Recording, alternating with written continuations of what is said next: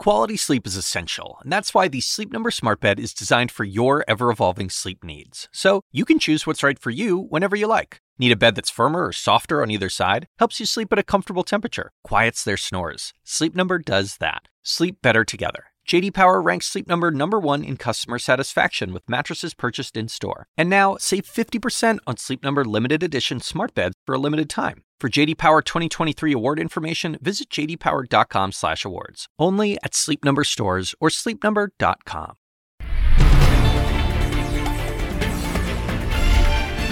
Hello, everyone, and welcome to Amanpour. Here's what's coming up.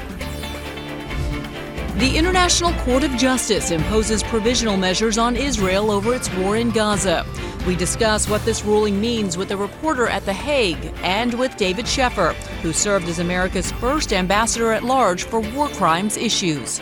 Then, as the bloodshed continues, what new efforts are being made to protect Palestinian civilians and free Israeli hostages? Axios reporter Barak Ravid joins us. Also, I was frightened to death. I was so anxious to please, so I would not be sent to the gas chamber. Ahead of Holocaust Memorial Day, Walter Isaacson speaks with Dr. Edith Eger, who survived its horrors, and her daughter, Marianne, about the impact of intergenerational trauma. And finally,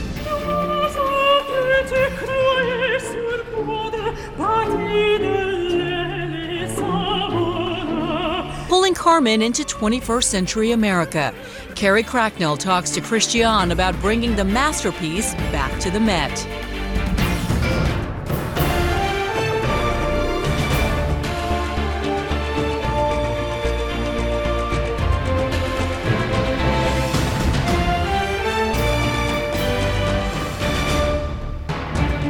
Welcome to the program, everyone. I'm Bianca Golodriga in New York, sitting in for Christian Amanpour.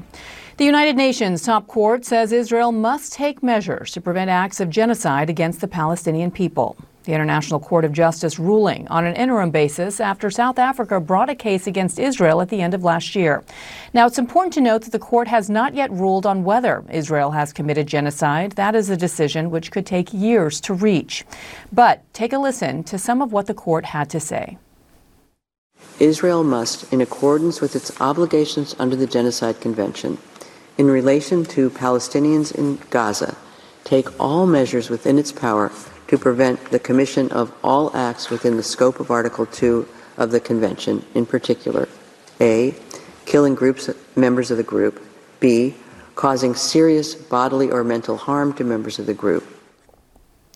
Now, the ICJ did not call for an immediate ceasefire as part of its ruling, and both the South African President Cyril Ramaphosa and Israeli Prime Minister Benjamin Netanyahu are hailing the interim results as a victory.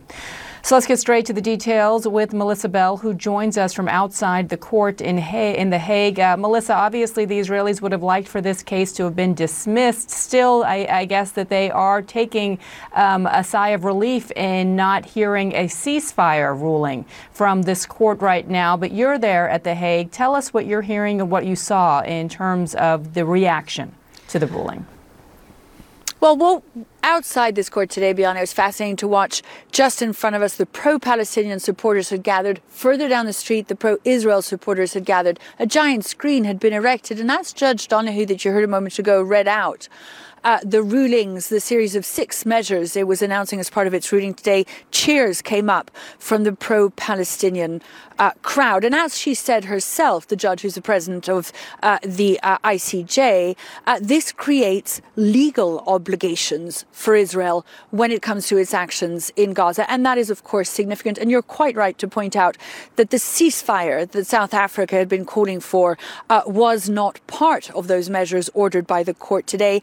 And yet, as we heard the South African foreign minister explain a short while after the ruling, essentially what it did rule would amount to Israel having to suspend its hostilities to abide by. For instance, preventing any further killing of Palestinians, their harming in a bodily sense or mental harm, measures also aimed at getting aid into Gaza. And I think one of the most interesting things about the decision today was the unanimity with which so many of the measures that the court decided on was reached. In fact, this is a court made up beyond of 15 international judges, plus one from South Africa, plus one from Israel. The Israeli judge actually voted in favor of 2 of the 6 resolutions.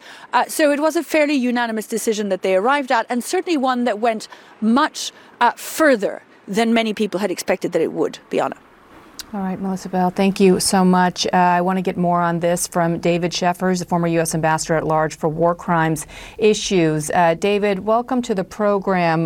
Wanted to get your reaction to this preliminary, the ruling that we heard today, obviously on the issue of genocide. That will take years to decide. But from what we heard today from the ICJ, any surprises from you? No surprises at all. I think the most interesting aspect of the ruling is actually in the individual declarations by certain judges, where they do emphasize points that are not really highlighted in the judgment itself. One of them is the extremely high bar that is set for proving genocidal intent. The German judge in particular said, "I do not think that South Africa has met the test of plausibility on genocidal intent by Israel, but I do join the majority because of my belief," the German judge saying this, "that these insightful statements or allegedly insightful statements by Israeli officials do need to be brought under control, and they do pose a serious risk that could be associated with intent to the Palestinian people." But at the same time, he cautioned that, look, we're in a situation of war here, and that doesn't point to necessarily a ceasefire ruling, but rather a pairing of the acts of genocide, killing, etc., that are alleged with a genocidal intent. And that's extremely difficult to prove in front of the World Court. And prior cases have demonstrated how difficult that has been to prove. And frankly, there are several cases where it was never proved, that pairing of genocidal intent with the destructiveness and killing of warfare. Israel had asked from the beginning for this case to be dismissed. Obviously, that's not how this court ruled. Was that the right decision? I think it was the right decision that there be no ceasefire called for by the court, because this is a wartime situation. It's very different from example on the Ukraine-Russia case before the court, where Russia was an outright aggressor. There was no self-defense involved. For the court to say that should cease, that military conduct should cease completely. Whereas in this case, there is a claim of self-defense by Israel, which the court acknowledges, if only indirectly, that yes, there is a basis for combat. And during combat, it is international humanitarian law and the law of war which controls. You can sometimes attach genocide to that, but you have to prove that genocidal intent in order to associate the killing and destruction with the war itself and with genocide. So I think that was the correct finding by the court, not to go to the extent of calling for a ceasefire. Overall, this decision has been hailed as a victory by South Africa, and yet here's what its foreign minister said about the decision to stop short of calling for a ceasefire. I believe that in exercising the order, there would have to be a ceasefire. Without it, the order doesn't actually work. I would have wanted a ceasefire. So without that, instead, the court has ordered Israel to do more to prevent the killing and harm of Palestinian civilians in Gaza, and actually to report back on that order, on that measure within a month's time. How do you expect Israel to respond? Because on the one hand, they have constantly denied these allegations of genocide, but at the same time, they've been saying, even as recently as today, that they do abide by international law. Yes, and I would expect in a month's time Israel to in fact deliver that report and demonstrate that all of the military activities it's taking in Gaza is in compliance with international humanitarian law and is not being prosecuted with any genocidal intent. They're going to have to demonstrate that more than simple statements. They're going to have to put in writing in a convincing way their position so that so much of the world is persuaded to their point of view. I would say this, that of the comments that I've seen uttered today, Prime Minister Netanyahu's comment was reasonable, but his defense minister and his national security advisor immediately came out with statements saying that the court is anti-Semitic and that this is no one wants to listen to these judges in their leather chairs. Those are extremely unfortunate and unnecessary statements for Israeli officials to be making.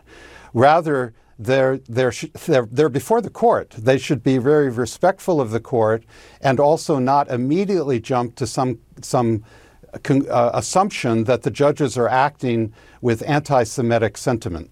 Yeah, especially since they've chosen to participate and obviously take this case very seriously. It's a slight, I guess you could describe it as an own goal to have officials within the government not take this court seriously and do so publicly. The Office of the Prime Minister ordered ministers not to comment on the ruling. And as you noted, the National Security Minister, Itamar Ben-Gvir, wrote on Twitter, Haig Schmeig. Is this something, though, that the court takes a look at? I mean, obviously, Sure. It's probably not the most professional thing for them to be doing or to help their case. But what impact does this have on the court as they continue this investigation?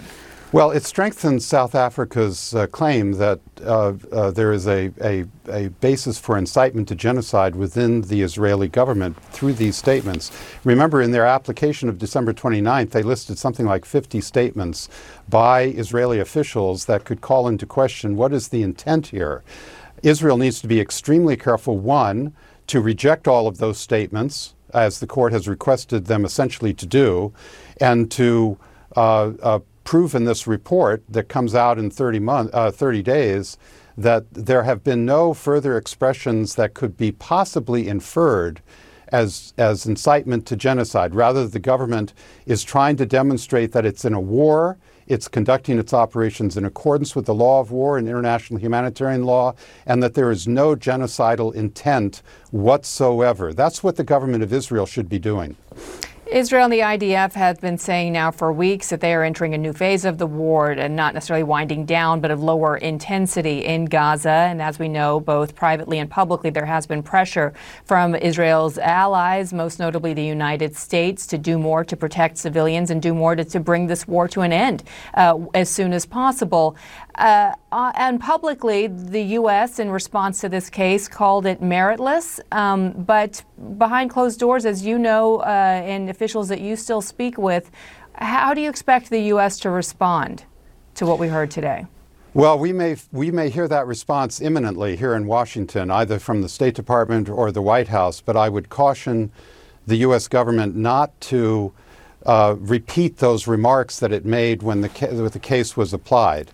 Rather, that this ruling has now come out, that frankly Israel has won on certain points, South Africa has won on certain points, and these are reasonable provisional measures that the court has ruled on. And also, just to note that several of the judges in their declarations are cautioning deeply how far the court should go, that this should be a very narrow ruling under the Genocide Convention, and that so far a lot has not been proven by South Africa with respect to these charges. So the court is acting very responsibly, rather conservatively, and also stressing, which is the reality, that this is a war and that outside of the Geneva Convention, the parties, including Hamas, need to recognize that international humanitarian law must be complied with. So I would hope that the U.S. government does not fall into the trap of just repeating what was said before by senior officials. If I could ask you, because of your expertise, you're the first U.S. ambassador at large for war crimes issues. These cases are quite rare, but when they have been brought in the past, because we know the ultimate issue of genocide won't be decided for years, the idea of provisional measures is an interim decision, just weeks after we heard the case laid out by the prosecution and the defense. Is that common? Oh, yes, extremely common. In fact, it's normal to have provisional measures, whether it be the genocide cases from Bosnia and Croatia against Serbia, or the genocide case by the Gambia against Myanmar for the rout of the Rohingya onto Bangladesh territory under a genocide charge. These had provisional measures, so there's absolutely nothing unusual about this. This is the normal procedure. And I think in this case, this came out pretty fairly for both parties. In other words, everyone got something here, and now the point is just proceed and make sure that the humanitarian issues are resolved and that the combat against Hamas is resolved in a way that ends the war. By the way, I should point out the Ugandan judge, Subindi, dissented on the entire one, and the reason she did so is she said, look, this is not a legal dispute, this is a political dispute, and the parties must sit down and negotiate now, which would be sort of a common U.S. position to take too. But the point is, she recognized that there's something to really talk about and resolve here, and the parties need to get down to that business. Yeah, I noticed that as well as the ICJ saying that all parties are bound by international law and thus calling for the immediate release of all of the remaining hostages. David Sheffer, thank you so much for joining us. Really appreciate it. Thank you. This podcast is supported by Sleep Number. Quality sleep is essential. That's why the Sleep Number Smart Bed is designed for your ever-evolving sleep needs, so you can choose what's right for each of you whenever you like. Need a bed that's firmer or softer on either side? Helps you sleep at a comfortable temperature. Quiets their snores? Sleep Number does that. Only Sleep Number Smart Beds let you each choose your ideal comfort and support, your Sleep Number setting. Sleep Number Smart Beds learn how you sleep and provide personalized insights to help you sleep better. All Sleep Number Smart Beds feature cooling, pressure-relieving comfort layers for soothing sleep throughout the night. Temperature-balancing bedding is designed to move heat and moisture away when you're hot. When you're cool, they hold their energy to help warm you. Sleep better together. J.D. Power ranks Sleep Number #1 in customer satisfaction with mattresses purchased in-store. And now, save 50% on Sleep Number limited edition smart beds for a limited time. For J.D. Power 2023 award information, visit jdpower.com/awards. Only at Sleep Number stores or sleepnumber.com. Well, as The Hague makes its preliminary judgment and the war continues, hostage families urge the world not to forget about their loved ones. Axios journalist Barak Ravid reports that in the coming days, intelligence chiefs from the CIA, Mossad, and Egypt will meet with Qatar's prime minister to try and secure the release of Israelis kidnapped by Hamas on October 7th.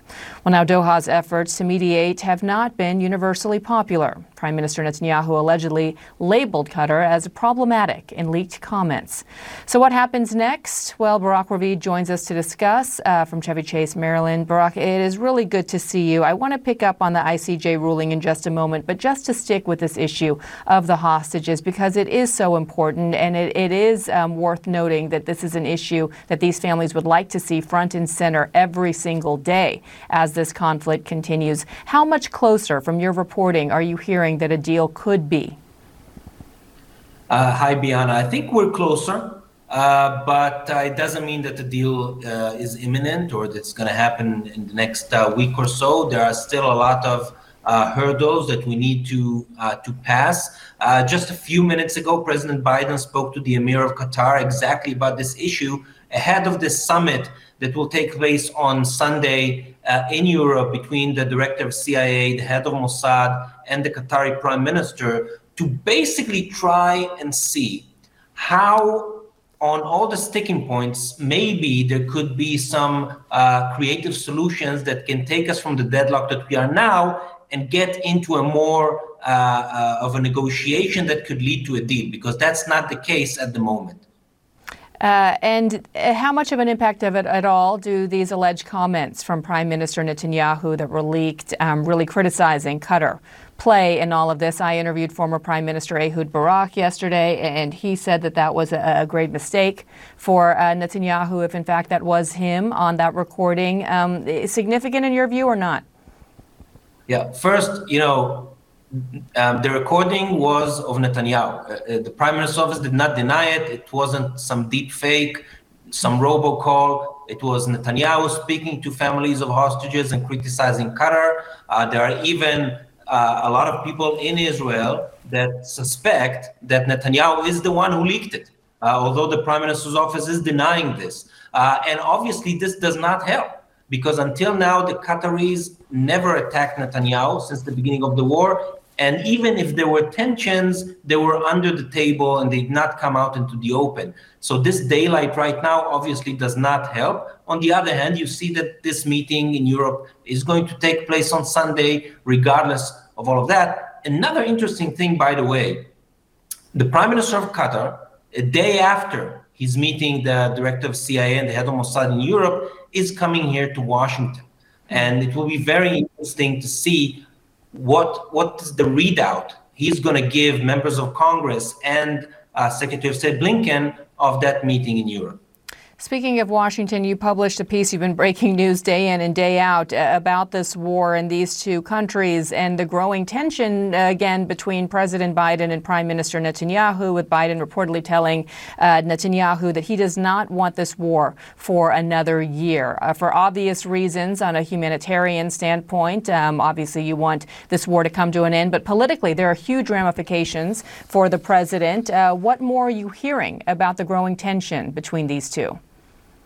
So I think that, as you said, there are two issues here. First, on substance, Biden wants to see an end to the, civilian casualties in Gaza, to the humanitarian crisis in Gaza, to the hostage issue in Gaza. But there's a bigger thing here right now, and, we can't shy away from this. When Biden told Netanyahu last Friday that he's not in it for a year of war in Gaza, it is clear what he was pointing at. Because if the war started in October of 2023 and the elections are in November of 2024, it is clear what he was hinting at. And senior Biden officials, senior Biden aides, told me several times in the last few days that they see every day the amount of political damage they get among young voters in America. And they say that they just want this war to stop dominating the news, because every day that this is front and center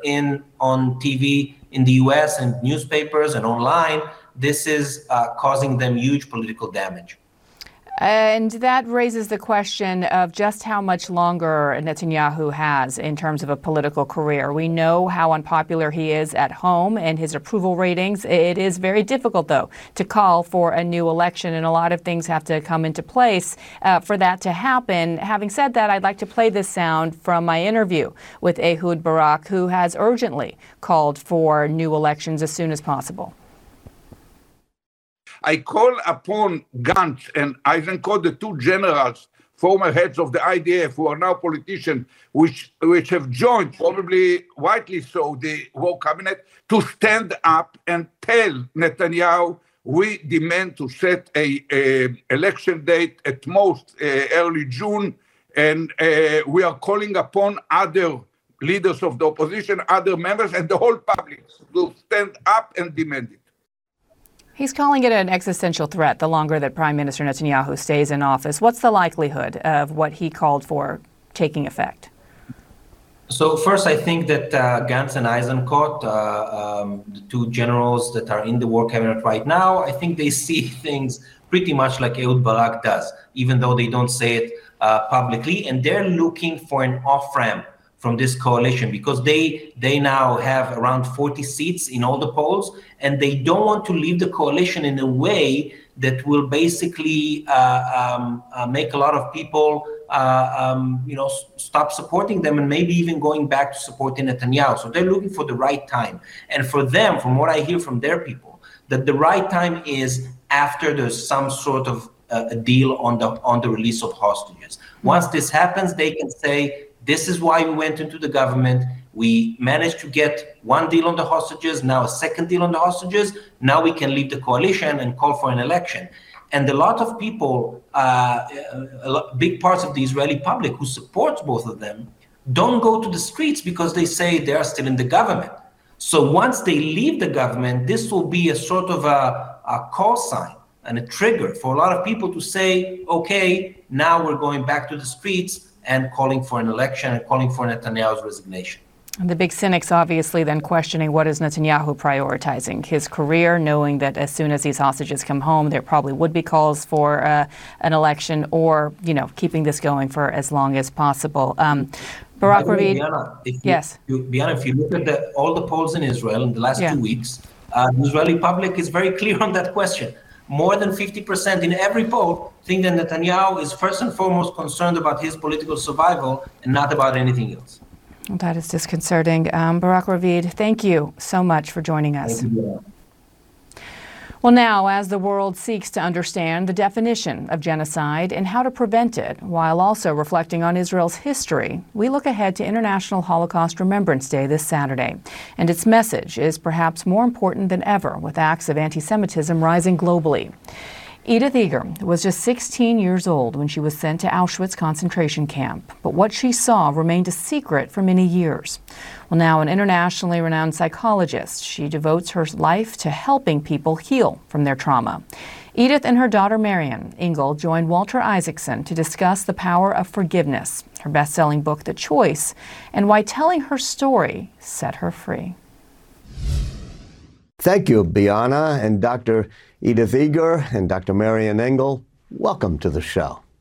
Thank you so much. We're delighted to be here. Saturday is Holocaust Remembrance Day. A lot of people now, especially younger people, think of the Holocaust as way back in history. They don't remember anything about it. But Dr. Edie, as you call yourself, you were there.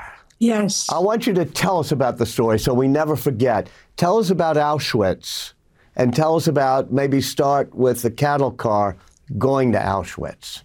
The cattle car was very crowded, and my mother was sitting in a bench. My father was sitting on the floor with the guys.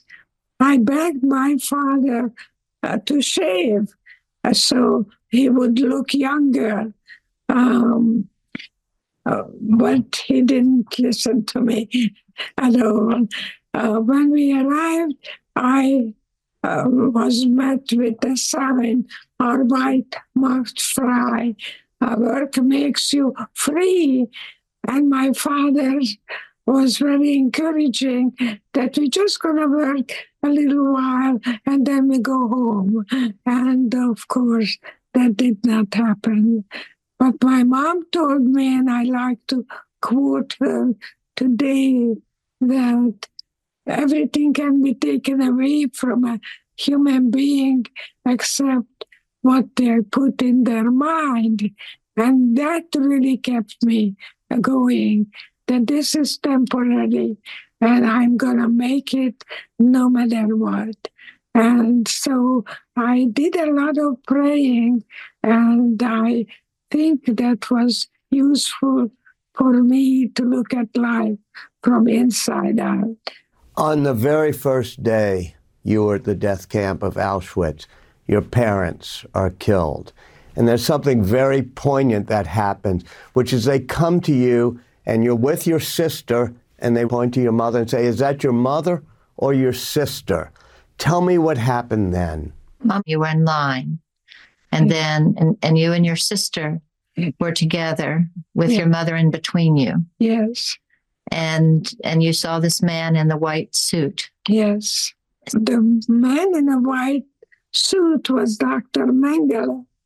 And he pointed when they call it the finger game today, that you go either to the left or you go to the right. And unfortunately, I said, it's my mother. And so pointed to the left and my sister and I to the right, and I followed my mom, and he grabbed me. I never forget those eyes, and said, "You're going to see your mother very soon. She's just going to take a shower." And they were doing that because they were killing the older people. And by having referred to the woman as your mother, they realized she was older. Did that make you feel guilt over the years or survivor remorse? Tremendous guilt. What I could have, what I should have. But of course, you cannot change the past. It did happen.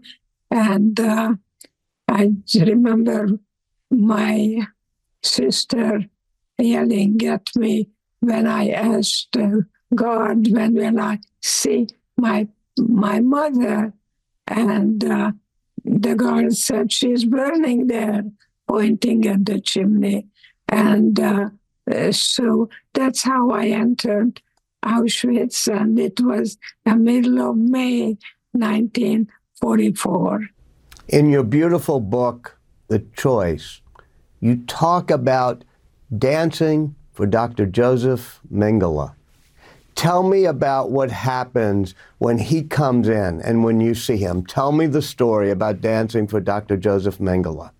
He welcomed us very warmly and wanted to know who is talented because he would like to be entertained. And so the friends that I knew, because I danced for the community where I lived, and so just threw me in front of him, and very friendly, he said, "Dance for me, dance for me." And I began to really say to myself, "You better be good." And I did a split right away that minute. I did a very good one.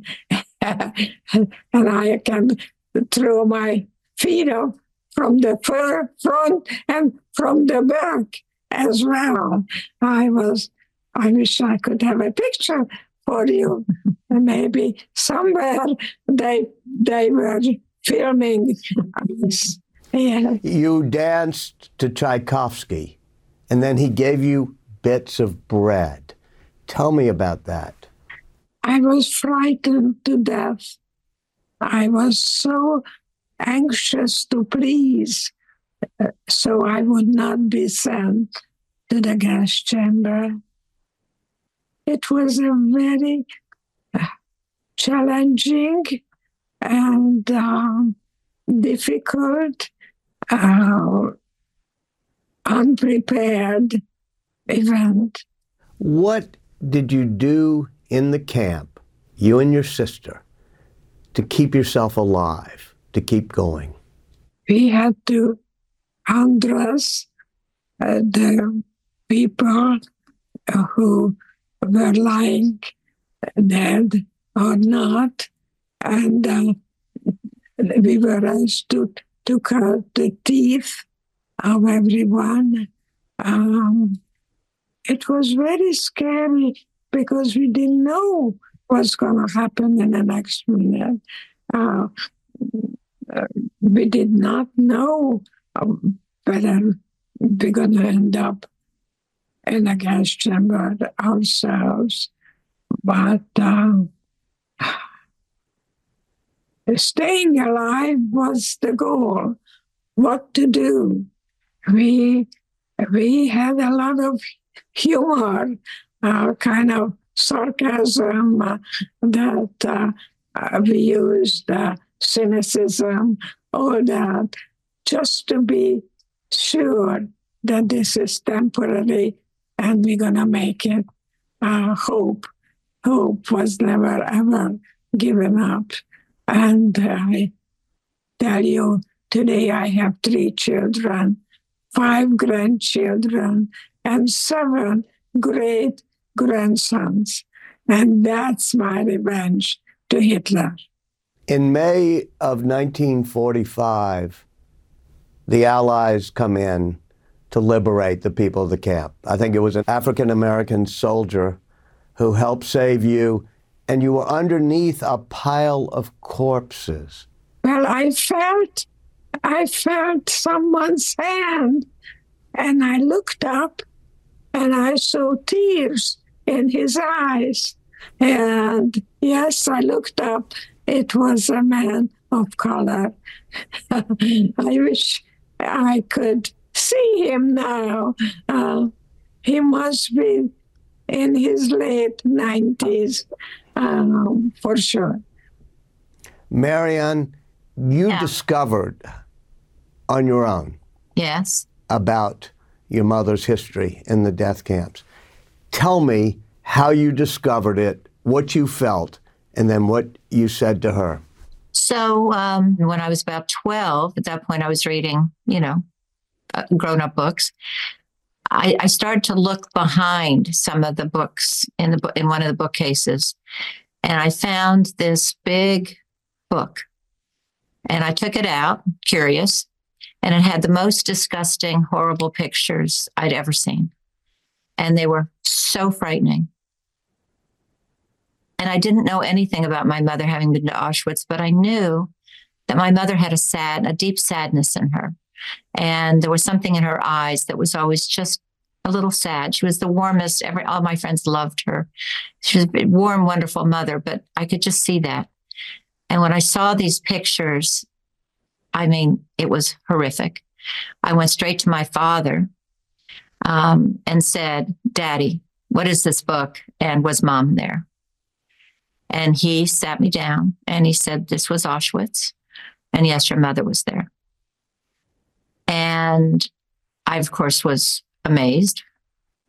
In a way, kind of not as surprised as you might think, but also shocked. And then my mother found out that my father had told me, and she was furious. Wait. Why were you furious, Dr. Eady? Because I kept it a secret, because I wanted to assimilate, and I didn't want anybody to label me a certain way or feel sorry for me that I was in Auschwitz.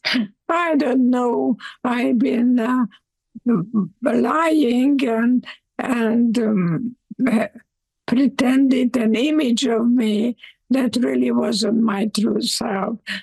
For many years after you came to the United States, you didn't talk to your children about it. You kept it a secret. And you became a psychologist, and you were helping Vietnam veterans deal with post-traumatic stress. Tell me how you then decided to deal with your own PTSD. Because I was honest with myself that I created a personal history that was not the true self. And I began to just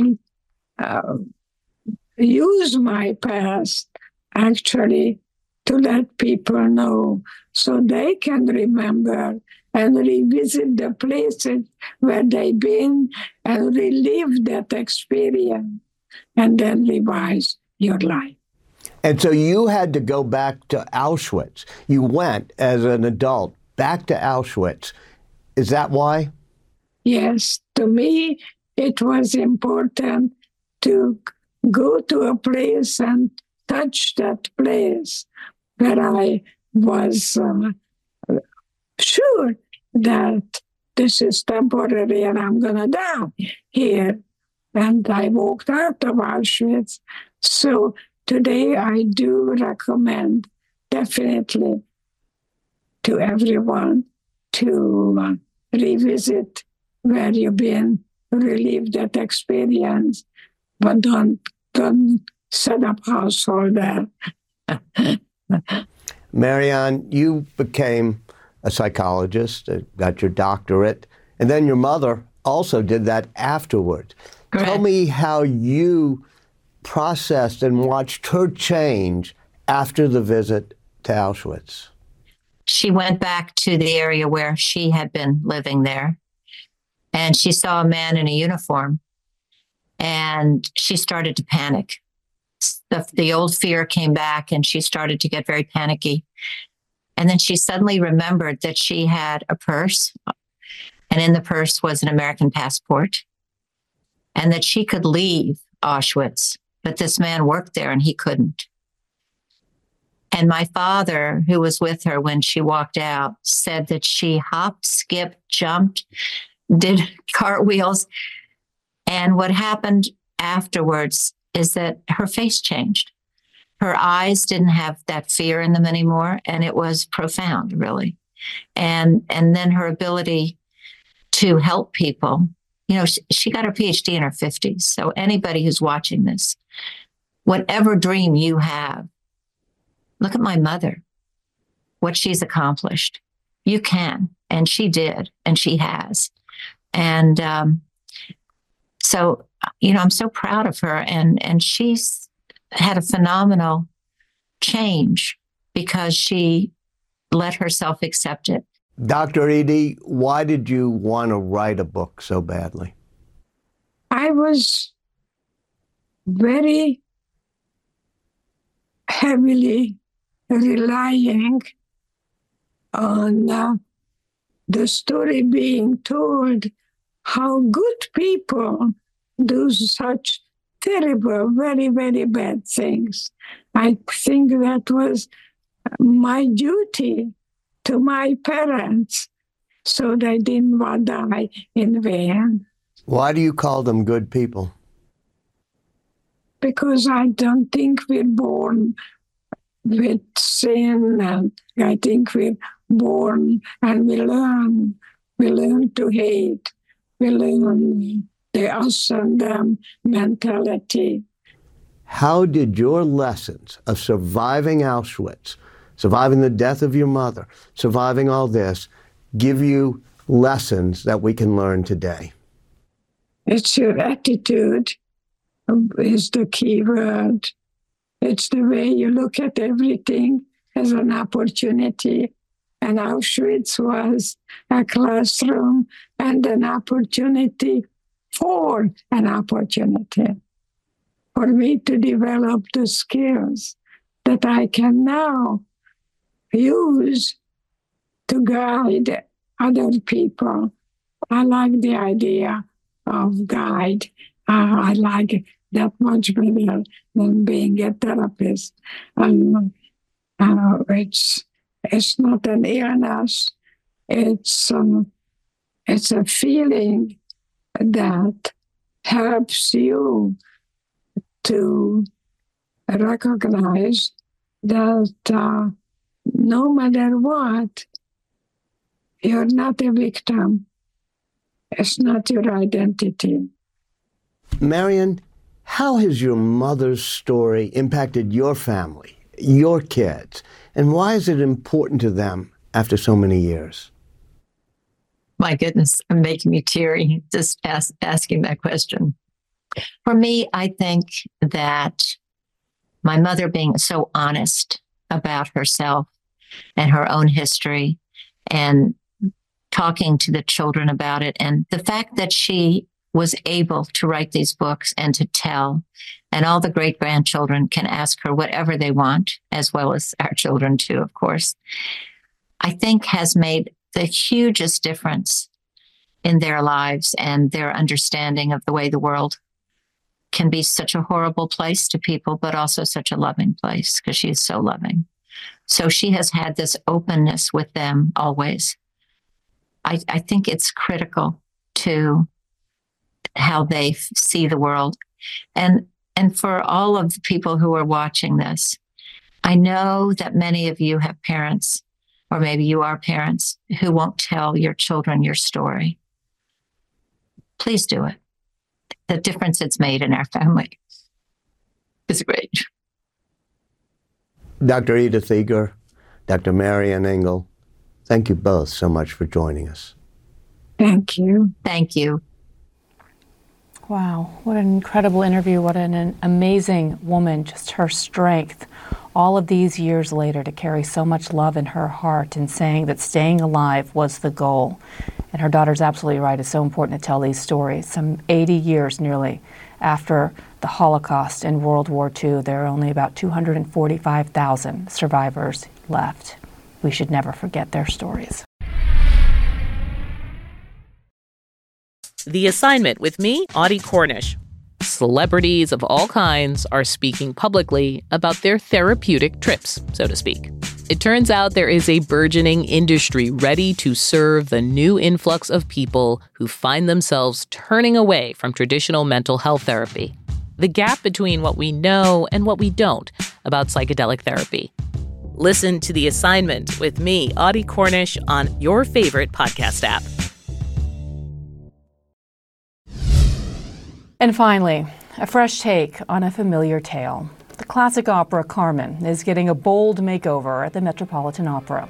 Acclaimed director Carrie Cracknell is seeking to modernize the fiery love affair gone wrong, focusing on important issues from domestic abuse to breaking societal norms.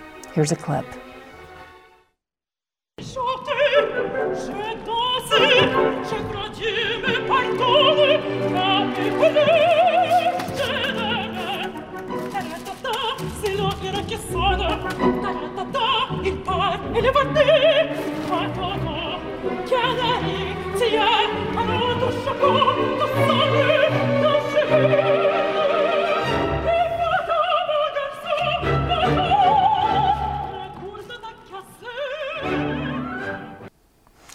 Carrie Cracknell spoke with Christiane earlier this week about her provocative and daring production. Carrie Cracknell, welcome to the program. Thank you. So Carmen is well known. Everybody who loves opera loves it for its tradition, for the operas and the tunes that they really know. But you have completely moved it, basically from 19th century, I guess, Spain to modern day America. You've moved the setting, cigarette factory to an arms factory. Why, first and foremost? The piece is loved partly because of the muscularity of the music, the kind of scale of the story, the emotional landscape, I think. And of course, people have quite a traditional and emotional kind of picture in their mind of Carmen.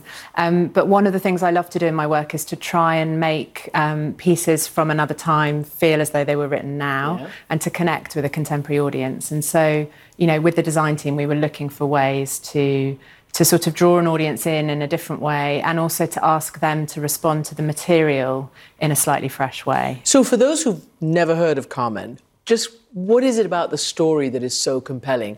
That, her, Don Jose, the whole female, and all of that kind of stuff. It's a provocative, sexual, dark story about a kind of very misguided relationship between a man and a woman who want to be together but can't really find a kind of good connection. And she then leaves him and has an affair with somebody else.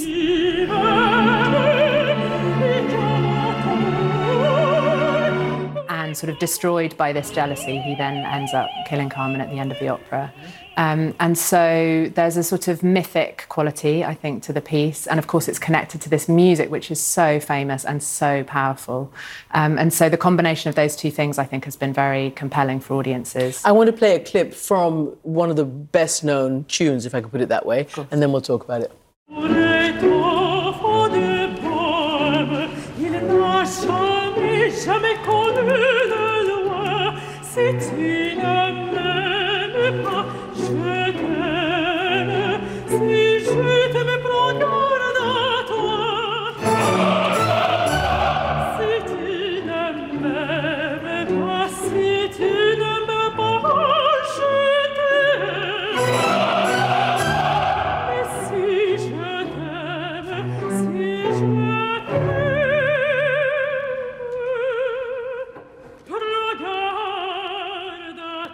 So it's very rousing and very familiar, particularly that one.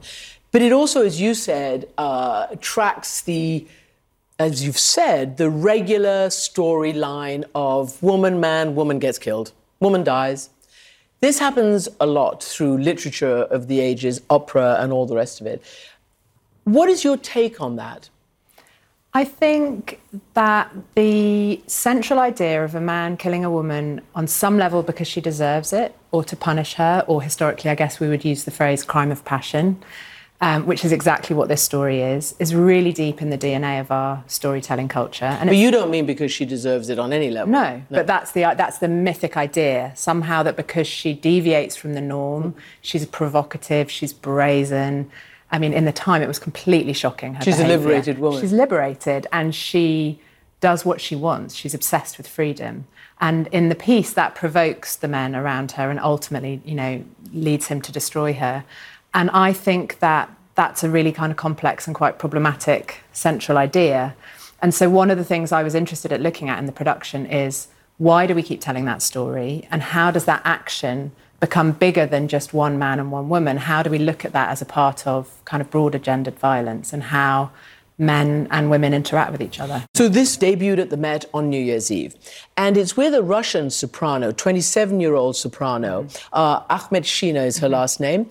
She's got a really robust voice. I mean, it's amazing. How did you cast her, recruit her? How did you know about her? What made her perfect for this role? She's a rising star. I think people feel that she's, the real deal. She's an extraordinary singer, but apart from that, she's also this incredible actor. She's very visceral. She takes bigger risks in the rehearsal room than many people ever will. She stands on top of a gas station in this production. She sort of throws herself around the space.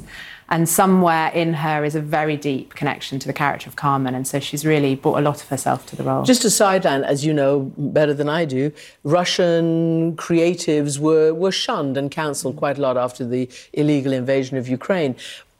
Is that gone now? Are Russians welcome? What made you choose her? Was it at all controversial? I think it's really complex. And when I talk to Igor about it, she talks about, the destruction of her community, how much her village on the border are really suffering, how many young men they've lost in the war. So it's quite a kind of complex thing, isn't it? And she was cast by the Met, but I feel very supportive of her and her journey. She's been living in London for the last 10 years and feels very much that that's her home.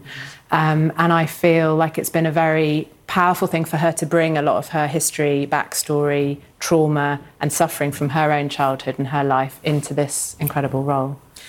There are certain, aficionados who reject any kind of modernization of beloved classics. Have you had that? Has there been that backlash against this? Because I know you do it because, as you said, you want to make these classics accessible to people who may not read, Carmen or listen to the original. I think opera, like any form, needs to move forward and it needs to find new audiences. And there are many, many beautiful, impeccable period productions of this opera, like most operas.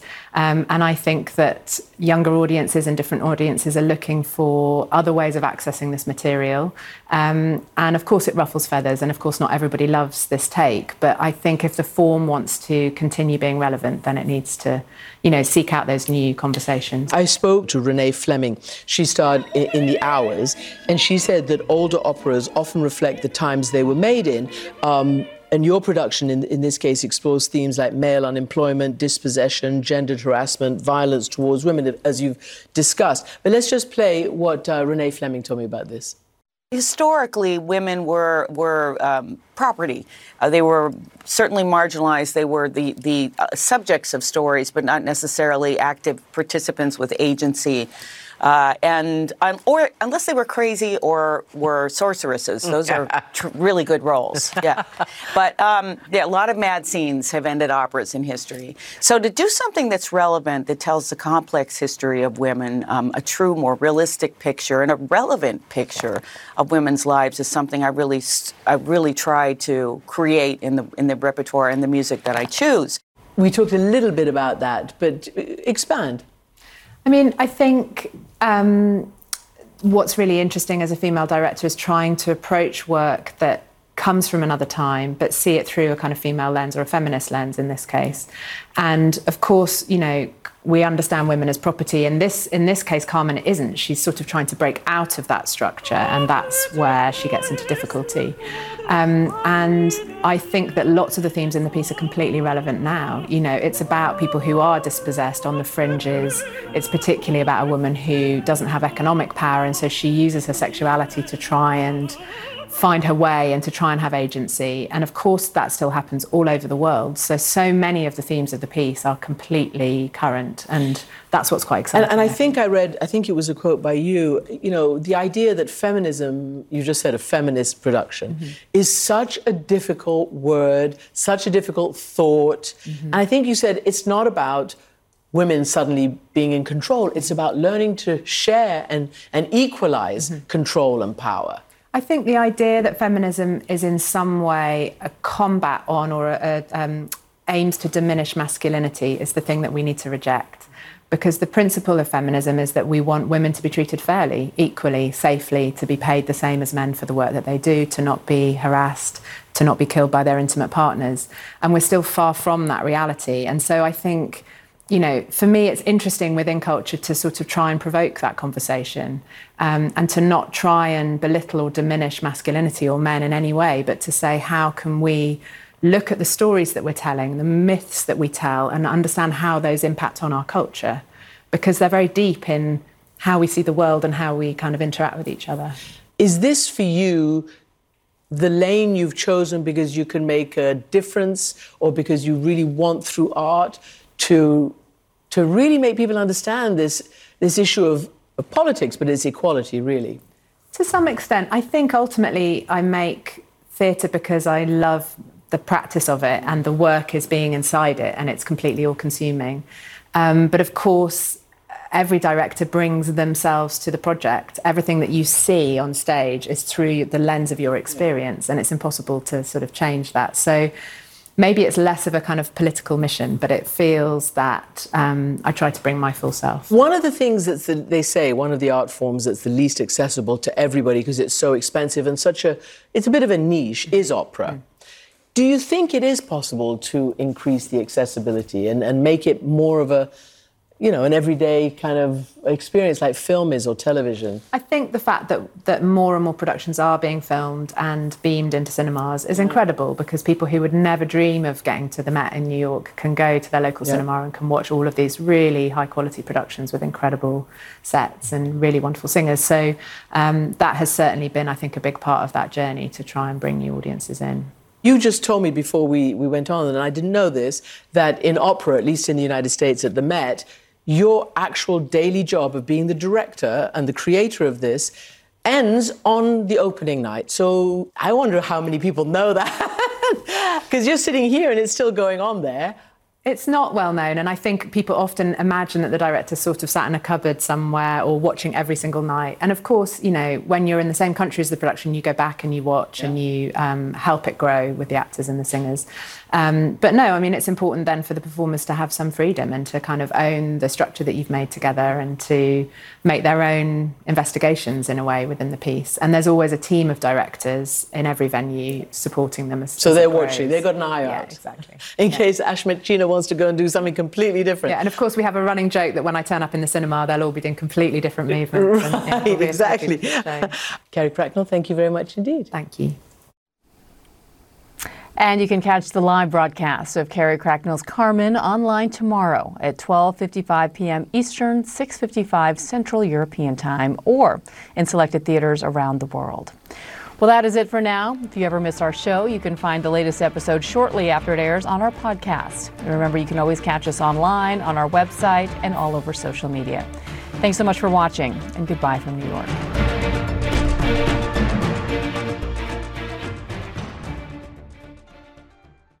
Quality sleep is essential, and that's why the Sleep Number Smart Bed is designed for your ever-evolving sleep needs. So you can choose what's right for you whenever you like. Need a bed that's firmer or softer on either side? Helps you sleep at a comfortable temperature. Quiets their snores. Sleep Number does that. Sleep better together. J.D. Power ranks Sleep Number #1 in customer satisfaction with mattresses purchased in-store. And now, save 50% on Sleep Number limited edition smart beds for a limited time. For J.D. Power 2023 award information, visit jdpower.com/awards. Only at Sleep Number stores or sleepnumber.com.